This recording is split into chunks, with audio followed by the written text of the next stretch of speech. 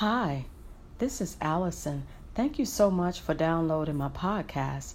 I hope you will enjoy this message because God has a plan and a purpose for your life.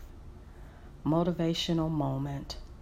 The more God becomes real to you, the more you will see the purpose and the plan that He has for your life.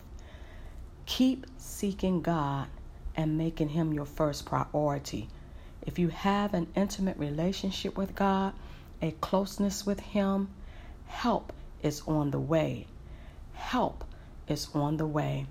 God is looking for you to turn your focus back on Him so that He can focus on the needs and the concerns of your life, because God is concerned about what you're concerned about, and God is trusting that you believe Him with your whole heart. So don't walk away. Continue to give God your all in all, because your purpose still stands regardless of your past. God still has a plan for your life. Have a wonderful, awesome day on purpose. Why? Because you deserve it. Peace.